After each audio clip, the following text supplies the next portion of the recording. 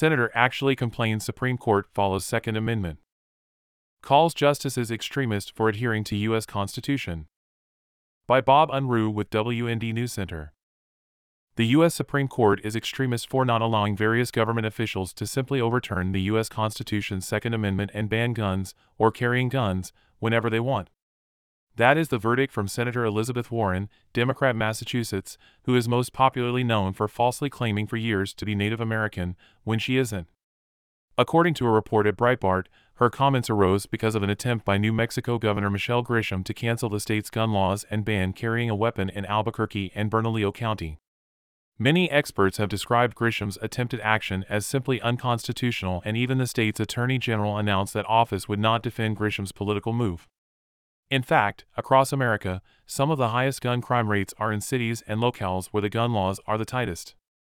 Breitbart reported on CNN Primetime that show host Abby Phillip asked Warren, New Mexico's governor, Michelle Lujan Grisham, a Democrat, she's issued this temporary order that bans both open and concealed carry of firearms in Albuquerque and in the surrounding county.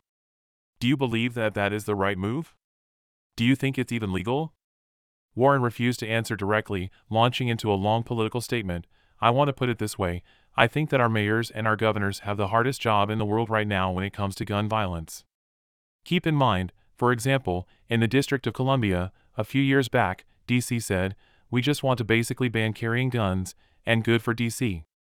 They said it was going to bring down gun violence, and they were right. And then, an extremist United States Supreme Court said, nope, we're not going to let you do it, and then Congress wouldn't act to try to give them some of the tools to help fight gun violence. And yet, it's those same governors and those same mayors who are then held responsible for the rise in violence. So, I say this, is they're caught in the switches, and they're doing everything they possibly can to reduce gun violence and to try to save the lives of our children, our neighbors, everyone. Grisham claimed the power to abrogate the Constitution because, in her opinion, there was a public health emergency.